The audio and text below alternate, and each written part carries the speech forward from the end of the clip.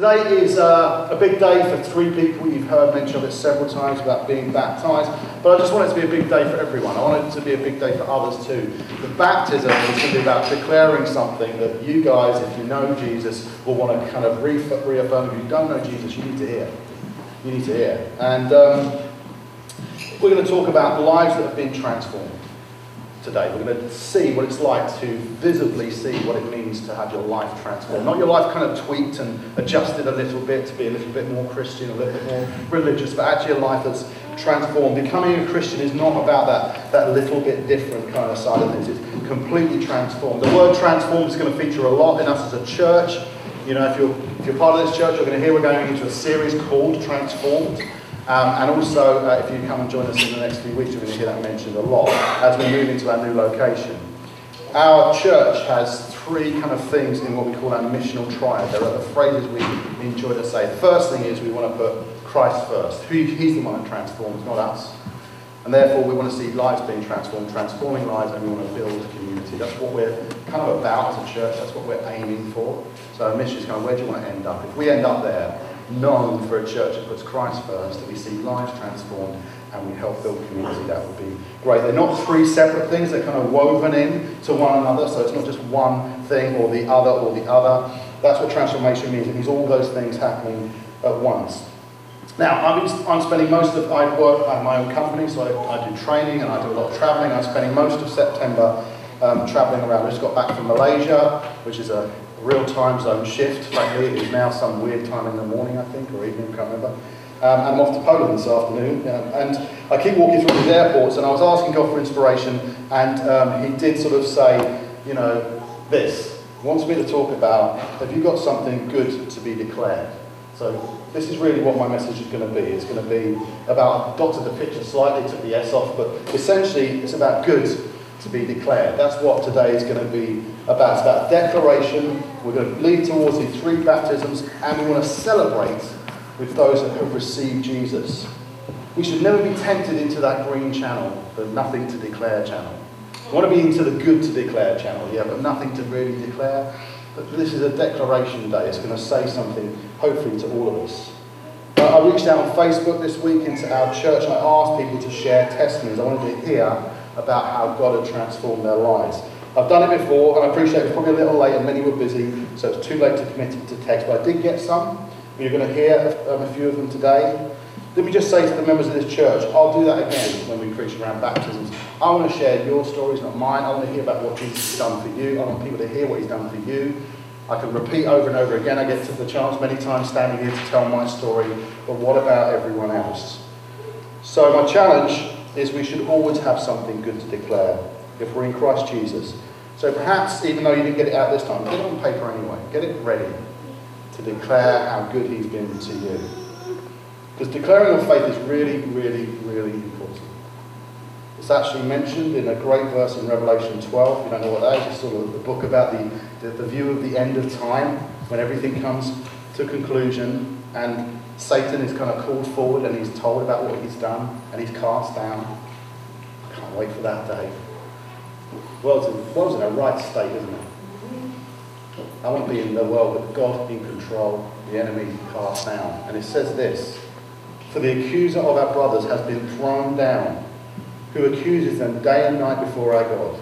And they have conquered him by the blood of the Lamb. That's Jesus Christ's blood sacrificed to wash our sins away. And by the word of their testimony. Something we kind of can miss sometimes. We know about Jesus' blood. Jesus' blood is incredible. It's him that died for our sin. That's what Jesus does on the cross. He dies on the cross. He's buried. He rises again to say that I've conquered sin and death. But look in Revelation. It's really, really critical. That's what Christians believe. That's the fundamental thing. It says that was incredibly powerful. And by the word of their testimony. So we overcome sin and accusation, the thing that causes us to be condemned. We do it by the blood of Jesus. That's the thing that washes away our sin. But then we need to speak it out and we declare it. So I had a great preach by a guy called John Piper on baptism. I'm going to steal some of that today. He says, don't think so little of baptism.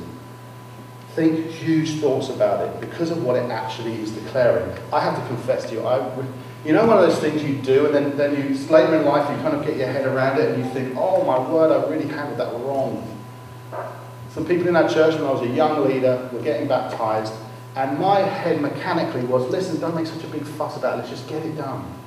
It's kind of just a fundamental thing to get it done. But actually, I missed the fact that it's huge, you know. The water and the mechanics, the moment of this that's kind of just like what they told people to do. As a guy I'll mention later sort of said, what should I do? Repent and be baptised. Like, okay, where's the water? Let's just do it. So that bit's the sort of mechanical part of it, but actually the significance is colossal. And I kind of just advise them, let's don't panic so much, don't worry so much. It's no big deal. It is a big deal. It's a very big deal what it's actually declaring. It needs to be played up. The mechanics need to be played down. Sometimes it can become such a big ceremony, such a big, I can't do it, I've got to figure out, I've got to invite 400 people. It becomes like a wedding, and thinking, no, just do it. This place is packed today because we want to celebrate, but let's not hold on for too long because it's just something we need to do. So the doing of it, the significance of it is underplayed. I want to play it right up today, so I'm going to rant on about it for at least another 25 minutes. Because baptism is at the core of the Christian church. Right in the middle. We're told to do it. The person we're supposed to follow is Jesus Christ. He's the one you need to listen to. Don't listen to popcorn preachers and people who say stuff that you can't find in the Bible. Listen to Jesus first. Listen to me second. And this is what he says. He says this. As Jesus came to them and said, all authority in heaven and on earth has been given to me. Go therefore and make disciples of all nations, baptizing them in the name of the Father and of the Son and of the Holy Spirit, teaching them to observe all that I have commanded you. And behold, I will be with you to the ends of the age. So I'm going to make three kind of fundamental points today. Wrapped in all of this is the core message, which is we have good to be declared. This is such a declaration when we go into baptism. But it doesn't stop at baptism. It's wrapped into everything I'm going to talk about today. I'm going to bring testimonies to you. They're not about baptism testimonies. You're going to hear some of that later. They're actually just the life of people who lived. You're going to hear stories from other, and you're going to hear one brief live one. Here's the first one. Kenny? Right one? Kenny wanted to share a bit of his testimony. Woo. Kenny is, again, he's a street angel, by the way. He just came off a night shift. What time is it this time? 4:30 this morning. Got up at 8. See? But he wanted to share a little bit about his story, about where he came from and where he is now. Can you? Oh, anyone of them? Can you put that on? Sorry, mate. And I'm with his son. Thank you, bud.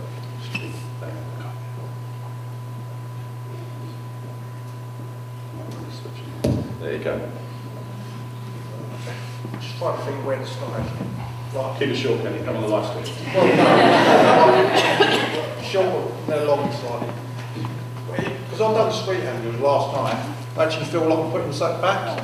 Because when I was about 20, I was actually going out with this girl, and one Christmas Eve, we actually split up, and she chucked me out. So I slept one for one night, and through that night, I actually got quite cold. And then the next morning, there was actually someone going past, and they actually from a church. And actually managed to take me back to their church, raise money, and me to come all the way back home again. So I feel like, I need to put something back and give something back to God. And then the next thing, like slightly, for about 3 months, I've actually been out for work because I got suspended, and everyone has been praying for me, and then I've been praying to God like to actually get my job back. And I've actually managed to get my job back, and I'm actually starting tomorrow, back to work.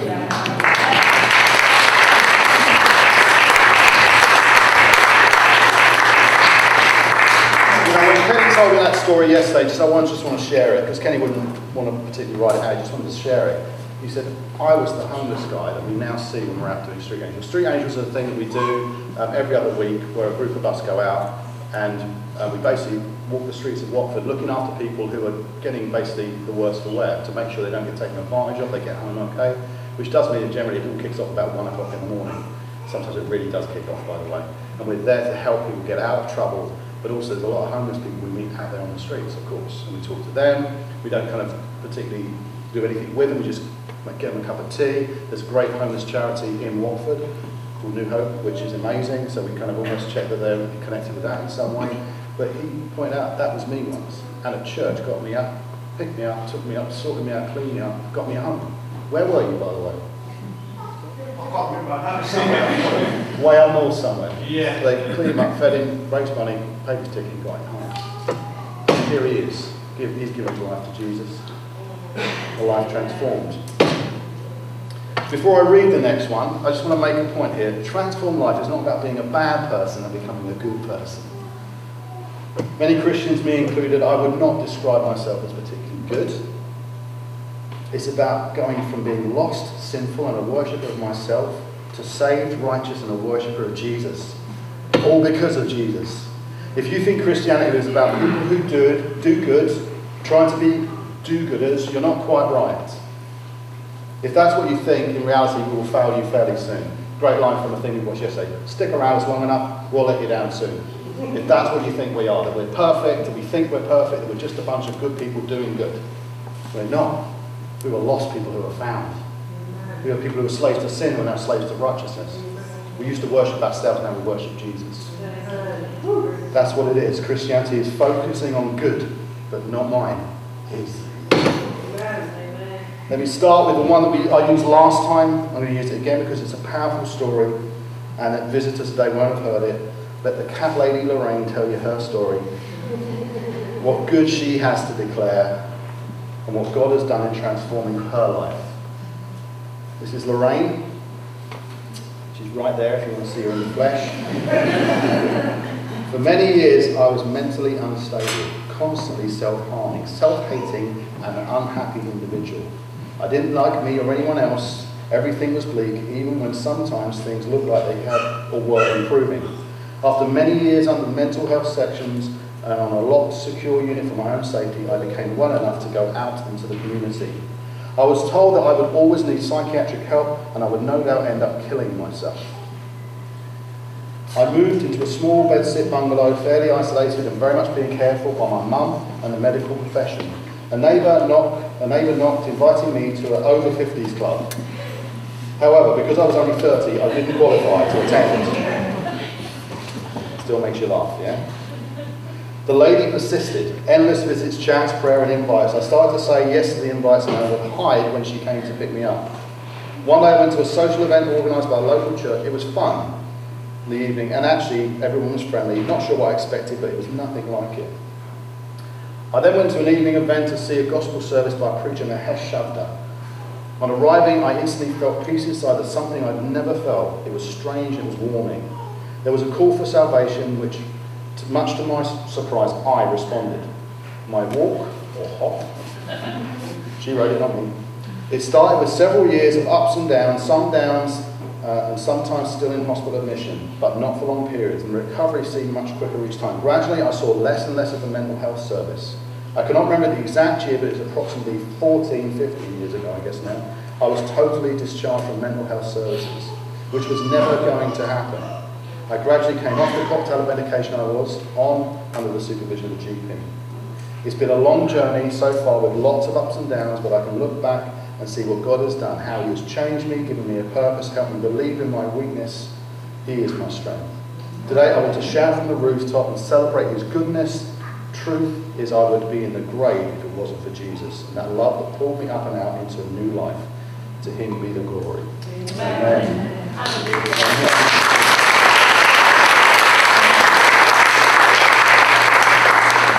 That's not the story of a church-going do-gooder. That's the story of someone's life that's been transformed by what you're going to witness today. So I'm going to move into my main message. I'm going to use a quote from Rudyard Kipling. It's a little part of a poem. I often use when I'm training people. Part of my training is to train people how to coach others. And I say one of the good things to do is ask questions. And Kipling said this once in the beginning of a poem. It said this: I keep 6 honest serving men. They taught me all I knew. Their names are what and why and when and how and where and who. So I like that principle. It's like the principle of like the thing that teaches you the most is when you ask good questions. And what I'll do today is I'm going to ask 3 questions, and if I do a good job, hopefully I'll answer them. The 3 questions are: why do we baptize? What does baptism mean? And how do we baptize? So the first one is why do we baptize? So Here's the thing, it's quite simple on one level, and yet, like I said earlier, it's often misunderstood as quite light and quite optional.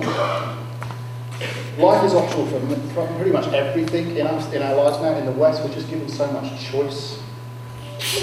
We just see life as a series of choices. We're spoiled for choice. We're actually spoiled by choice.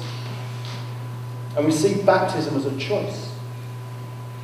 But let's look again for a moment. It says there, "Go therefore and make disciples of all nations, baptizing them in the name of the Father and of the Son and of the Holy Spirit, teaching them to observe all that I have commanded you." And Scripture's clever. If you stop and read it long enough and you read it properly, this is the great commission of Jesus Christ. He's our Lord. He's the guy I call my Lord. He tells me what to do. He tells you as a Christian what to do. He gives very clear instruction. He just says, "Go therefore and do this." Then none of those two things you see in there, which is baptism and teaching, are optional. They are what we're supposed to do. They're what we're here to do. Baptism is part of becoming a disciple. So when you make disciples to become a follower of Jesus, that's what you're going to do. And Jesus is commanding that we baptize and we teach people about Jesus. Making people disciples includes baptizing them. It doesn't say go and make disciples of people by teaching them and then eventually you might get round to baptizing them. They are one thing together. It's not an and or, it's an and. And I think this is where we as a church, if you're visiting this church, let me tell you a bit about us, we're probably going to struggle for quite some time in this culture because we do what Jesus says. We take what he says incredibly seriously. Because I call myself a Christian, that means I'm marked by him, I'm saved by him, he's my Lord. He's the one that died for me, rose again and took away my sin. I follow him so perfectly, as best I can. Follow his perfection, not me perfectly. I look to him, whatever he says to do, I'm going to try and do it. Which takes away all the optionalism. In many things, I have to just follow him. And because we're a Christ-first church, we can be too Christ-focused for the modern palate. We're too centred on Christ. We're not centred enough on inclusion, we're not centred enough on optionalism, we're not centred enough on making people feel nice. We're too focused on Jesus. If you judge church's success on its size, that it grows exponentially, one of my favourite words by the way, really, really quickly, we might not be the place for you right now, if that's what you're looking for, because we're waiting for something. I'm waiting for something.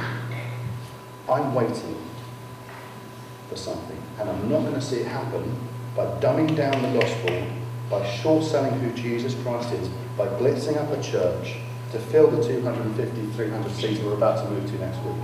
We're not planning to fill it up by any means possible. We're going to fill it up by the truth.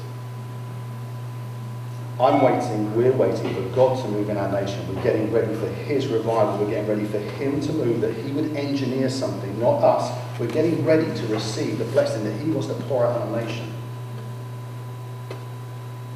Not some palatable message that will fill seats with some false view of what Jesus Christ is, that he becomes Lord and we take him seriously. I'm praying that Westfield gets filled up with disciples. Disciples, not churchgoers, disciples. And that God moves on our nation in such a powerful way by the Spirit that people get drawn towards that, drawn towards the truth, fed up with the fact that the truth doesn't seem to work when it isn't based around God. We've tried it for so many years now. It isn't paying off. Come to Christ. Come to Jesus. Find out about him. Drop the false idols. Come back to God. A disciple is someone who knows that. Who knows that who Jesus is and chooses to follow him above all things. Him first. I go to the church that speaks of him. The church that focuses in on him. The church is dedicated towards him. That's what I'm hoping when you say I'm a Christian. I want to go to that church. Not the church that makes me feel good, that gets my foot tapping and I'm wowed by the light system. The church that speaks of Christ. And there are churches that do that and speak of Christ, praise Jesus. But there's churches like us who might not have all that stuff, but we're Christ-centered. And sometimes talking about Christ offends people. And it causes difficulty because it says you have to account for your sin. Really? I'm not that bad a person. No. He died for that. Disciples who know Jesus know this to be true. Here's another disciple, Jenny Haydock. Nice picture, Jenny. Lovely picture, isn't it? She's the one on the left. She sent me this right at the moment I was talking about this particular thing. Knowing Jesus and letting Jesus transform your life. She said this around this topic. I approached Christianity desperately looking for answers to my questions about life. My sadness, my confusion, my hurt, and my continuous feeling of being lost. I'd spent my teens and early 20s spending all my words, energy, time and money covering up the confusion and sadness with a self-absorbed, confident, drunk, funny, fashionable girl desperate to feel accepted and loved. And I was exhausted and sadder than ever. They said that Jesus Christ was God, that he is alive and that he loved me, and that the Bible is his living word. How can that be? It doesn't make any sense. But my life didn't make sense. So I read. And as I read about the life, death and resurrection of Jesus Christ, I could not believe that every word was true. And as I believed, my sadness had turned to peace and joy. My confusion had turned clarity into clarity and truth. Instead of feeling lost and misplaced, I understand who I am and why I'm alive. I have found my meaning of life in his life. His love for me and his humanity and his teaching and being part of this church. I even thought at first that it was a phase to help me cope, but God has changed me. I'm a new person. Where else will I go now? But he has the words of eternal life. Amen. Amen. That's a transformed life. That's a transformation. Trying to understand who Jesus is. Looking towards the Bible. And as she did that, it turned her sadness to joy. He will turn our confusion to clarity. In her case, instead of feeling lost and misplaced, I understand who I am and why I am alive. That's a transformed life. That doesn't happen through some program. That happens through finding completely who Jesus Christ is. So the next question is, what does baptism mean, sorry? It's a wedding of the power ring. I'll come to that in a minute. This is the other side of the coin, about thinking huge of baptism. And what does it mean? The act of baptism itself is not the actual union with Christ. It's what it signifies. It doesn't do anything specifically when we go underwater, otherwise we'd be constantly getting baptized every time we went swimming. It's about the fact that water signifies something. It's that changing relationship with God. What unites us to God is our faith in Jesus. Piper, in his talking about this, puts it really well. Faith unites us to Christ. Baptism symbolises that union. And there's a bit of a trend these days of having wedding photos. I've seen it come out. And by the way, I think it's quite good fun actually, so don't think of me as kind of a killjoy, but it's the one where the bridesmaid holds her ring out and all the bridesmaids go, you know that one? It looks like this. That one, yeah? But that's become quite a common picture. And that sparked a trend which is quite funny because groomsmen now do the same as these look. And this was even funnier. Fantastic, alright? I want you to remember that picture, to remember the analogy, because Piper used this and I thought it was really powerful. It helped me to see and think about what you're about to see in about half an hour's time. All these pictures make such a big fuss about the ring, the wedding ring itself. The ring's the big moment in the wedding ceremony. It is a big moment. We actually say, with this ring I thee wed. But we don't mean this ring makes us married. This moment when I put this thing on your finger is the marriage thing. Otherwise, jewelers on a Saturday get married to about 100 people. Well, let me just put that on your hand. Oh my word, we've got a joint bank account now. It's not like that, yeah? The ring is not the thing. Okay, so putting rings on fingers does not make you married. What weds you is the vows. What weds you is the covenant that you make, the thing that you declare to one another. The rings symbolise that union. Remind you of that union every time I look at my wedding ring, that I declared my love to someone. I made a covenant vow with my wife. So it is with baptism. Our faith is what unites us to Jesus. Our declaration of who he is, the covenant we make with him about what we speak about who he is, our faith to our heart, what we're giving to him, that's what it is. We're united in the covenant vows, and we believe this, that he died, he was buried, and he rose again. And on that cross, he took away our sins. Romans 6:4 says, we were buried therefore with him by baptism into death, in order that just as Christ was raised from the dead by the glory of the Father, we too might walk in the newness of life. So when we put our faith in Jesus, we die to our old selves, we are born again into a new life, and we rise free from sin Set free from the consequences of it. We don't stop sinning, we get set free from the consequences of it. We all sin and fall short of the glory of God. No one's clear of that. The Christian doesn't stop sinning. The Christian stops suffering the consequences of sin. Without Jesus, we have to pay the price in front of God. When Jesus dies, he says, I'll take it for you. I'll die on the cross to pay the price for your sin. To be free of the guilt of sin from your life is an incredible feeling. I was a good boy. I wasn't a bad person when I came to Jesus. But I knew that if I stood in front of God, I'd say, I hope he doesn't replay that videotape of my life. Some of the things I thought about that, the way I reacted to that, the way I behaved there, the way I shuffled that money here, and I was a reasonably decent guy. Suddenly the weight of my sin was suddenly revealed to me. I thought, whoa, if there is a God in the heaven and I want to get in there and I want to understand, how do I do that? Who would ever sort it out? And that's when I found out about Jesus. He's the one that sorts it out. He's the one that's going to fix it. Yeah. The sin separated us from God, and Jesus dies. When he dies, we die. When he's buried, we get buried. When he arose, we arise. Baptism means we accept and acknowledge just how dead the old us actually is and how alive the new one in Christ is. Piper specifically, I took it straight from his preach.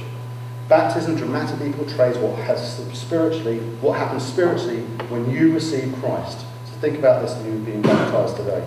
Your old self of unbelief and rebellion and idolatry died, and a new you of faith and submission and treasuring Christ has come into being. That's what you confess to the world and to heaven when you are baptized. I didn't tell you this, but I'm still using your story from last time, Kat, sorry. The Kat story is a story of this too. I've kind of cut it down a little bit, kept the headlines in because it's a great story. You want to hear a person about, well, you want to hear more about Kat, you can go to her website. She actually shared this when she spoke this summer at one of our Psalm series. But it's a powerful testimony about where she was and what it's like to be born again in Christ. This is Kat's story. What picture did I get for you? Oh, it's such a lovely picture. Oh, look. Oh. I've got it live right in front of me now. I grew up believing that occult practices were normal. The supernatural was very real to me, but also terrifying. She said that during an abusive relationship, she tried using drugs, she starved herself, she drank alcohol, she self-harmed. She definitely had a self-destructive default, what she said. My life had no meaning. It didn't matter to me if I lived or I died. I thought people would pity me for how ugly I felt I was.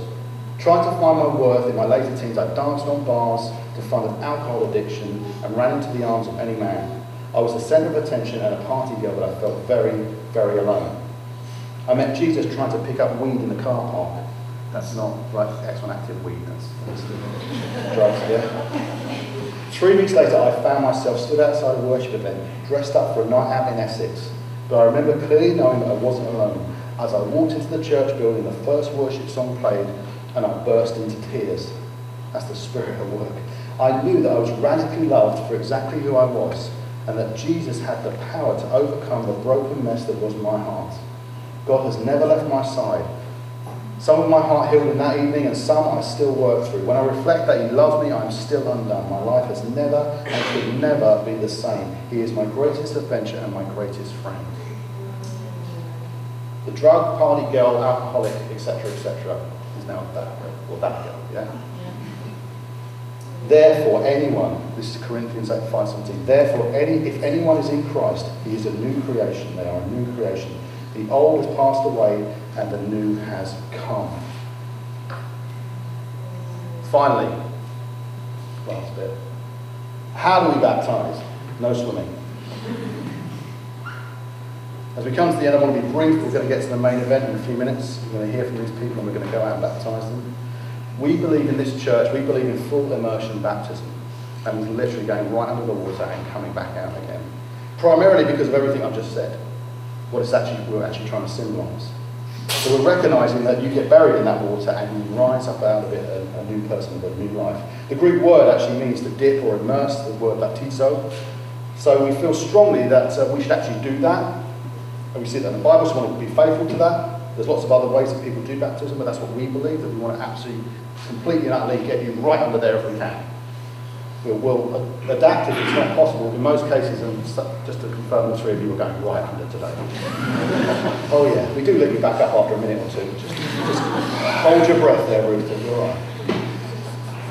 But we believe in it. We believe Like there's a story of the Ethiopian eunuch. It's actually a story of an Ethiopian guy who's getting told about Jesus by Philip, and he says, I believe, what do we do now? And then he stops the carriage because they're by a river. And he takes him to the river and baptizes him in a river. He does it full, gets you down, it says down into the river. And that kind of reminds us that baptism is down you go and up you come. You're now born again. So it's not like the wedding ring. Like I say, it's not the power of the water, it's what we're doing here. We're showing full down, up you come. Like I said, if that was baptism, you would be baptized every time you swim. It's not that. It's actually truly we're going to signify something. The three people today are going to go under the water. And that water at that moment is going to entomb them around them. Like Jesus was in the tomb. And then they're going to come out of the water to signify I'm alive because he's alive. Don't get me wrong, some stuff can happen at the moment of baptism. There can be powerful things that happen. I'm not saying that this is nothing, this isn't going to do anything, because some people, Jesus himself is baptized in a different context, but the power of God fell upon him. Things can happen at baptism moments, but it's not the predeterminate, because the main thing here is I'm just showing everyone what's happened. We're saying, I'm making a testimony to everyone, and God can sometimes release things in that moment, but it's much more about the faith that got you to that moment. Also, we're going to ask for a confession of faith. We're going to ask them. And then we're going to say, by confession of your faith, I baptize you in the name of the Father, the Son, and the Holy Spirit. So by now, I hope we've kind of got the basics. But we baptize them in the name of the Father, the Son, and the Holy Spirit. We baptize them in those three names. We baptize them because the love of the Father is suddenly made evident. That's how much he loves you, and he wants to be part of your life. Freedom of sin comes through the death of Jesus Christ. We embrace that. And the power of the Spirit is going to be poured out into your life, and has been poured out into your life, and will continue to be poured out into your life. He does more than just save us. He fathers us and he empowers us. We believe God is all three things, Father, Son, and Spirit. All three matter, all three do matter, and they'll be part of the moment today. It takes all three to transform a life. Jesus saves you from your sin through the death on the cross. The Father looks after you and guides you through your life. And in the God the Spirit, he enables and empowers you to grow and move on in power and get through the challenges that life will throw at all of us. I'm going to leave you with two extracts from two quick testimonies. They'll both be fairly short, and then we're going to get on with it. I've condensed them down. This one is Gareth, the poor guy who has to hold a baby while working a mixing desk. This is a part of Gareth's testimony. This is very recent for him. Through one reason or another, and those who are close to me know the details, early this year I found myself without a home, without my family around me, and without a church. From a full life I found myself alone, sofa surfing, and wondered where God was. It was scary, heartbreaking, and quite frankly soul-destroying. I felt powerless to change what was going on around me. Previously I'd been signed off work with depression and put on antidepressants. They even doubled the dosage to try and make them work, as I wasn't coping with life and I was totally lost. 3 months ago, I started to see Jesus move in my life again. I began to pray, began to see his light, and that he truly had me. Here's where I am now. New job, new flat where I can have my children over. Back in church at Christ First. 2 weeks away from coming off antidepressants. I'm totally free, amazed by all he's done, and he continues to do in my life. I now can't imagine how or why I tried to do life without him. I'm in awe and adoration of the one that gave it all for me, and then still above and beyond has continued to work in my life. Amen. Amen. Jesus can transform your life because God cares. We don't like to tell everyone that we're struggling. We don't like to tell everyone that, when I go home I'm alone and I'm having difficulty, because it's just not the done thing anymore. But that's how I came to Christ. I was one of those guys that once said, "You just so got it together. Good job, very popular, incredible looking." maybe humility, a lot of that, very humble, slightly delusional. No. But I had really good, but actually truth was no one knew that back at home I always felt quiet. Just constantly put it together. God changed that. Jesus came into my life and completely different. That was 28 years ago. God is very good. He's always here. He's just asking you to put your faith in him. He'll get you through the pain of suffering. He'll put it behind you and give you a new purpose in life. Put your faith in Jesus. Die with him and live with him. The last story is this one. This is about this. Before we do this thing, I want to share Jade's testimony of a transformed life. Encapsulates again what it means to be a disciple of Jesus, someone who follows him, how God shapes our lives, the supernatural things and the fruit that he will bring. He said this: through various trials, God has taught me how to trust in him completely and hold steadfast through the storms. I've learned that he can turn situations around in an instant, but we also have to be patient and wait on him. He also taught me an understanding of the joy of being shaped in the hard times. He's given me supernatural peace and faithfulness, and I know that no matter how sorry I feel for myself, how overwhelmed I am by life, or how much I feel I'm being wrong, he has me. He's using me and he's shaping me because he loves me. And we know that in all things God works for the good of those who love him, who have been called according to his purpose.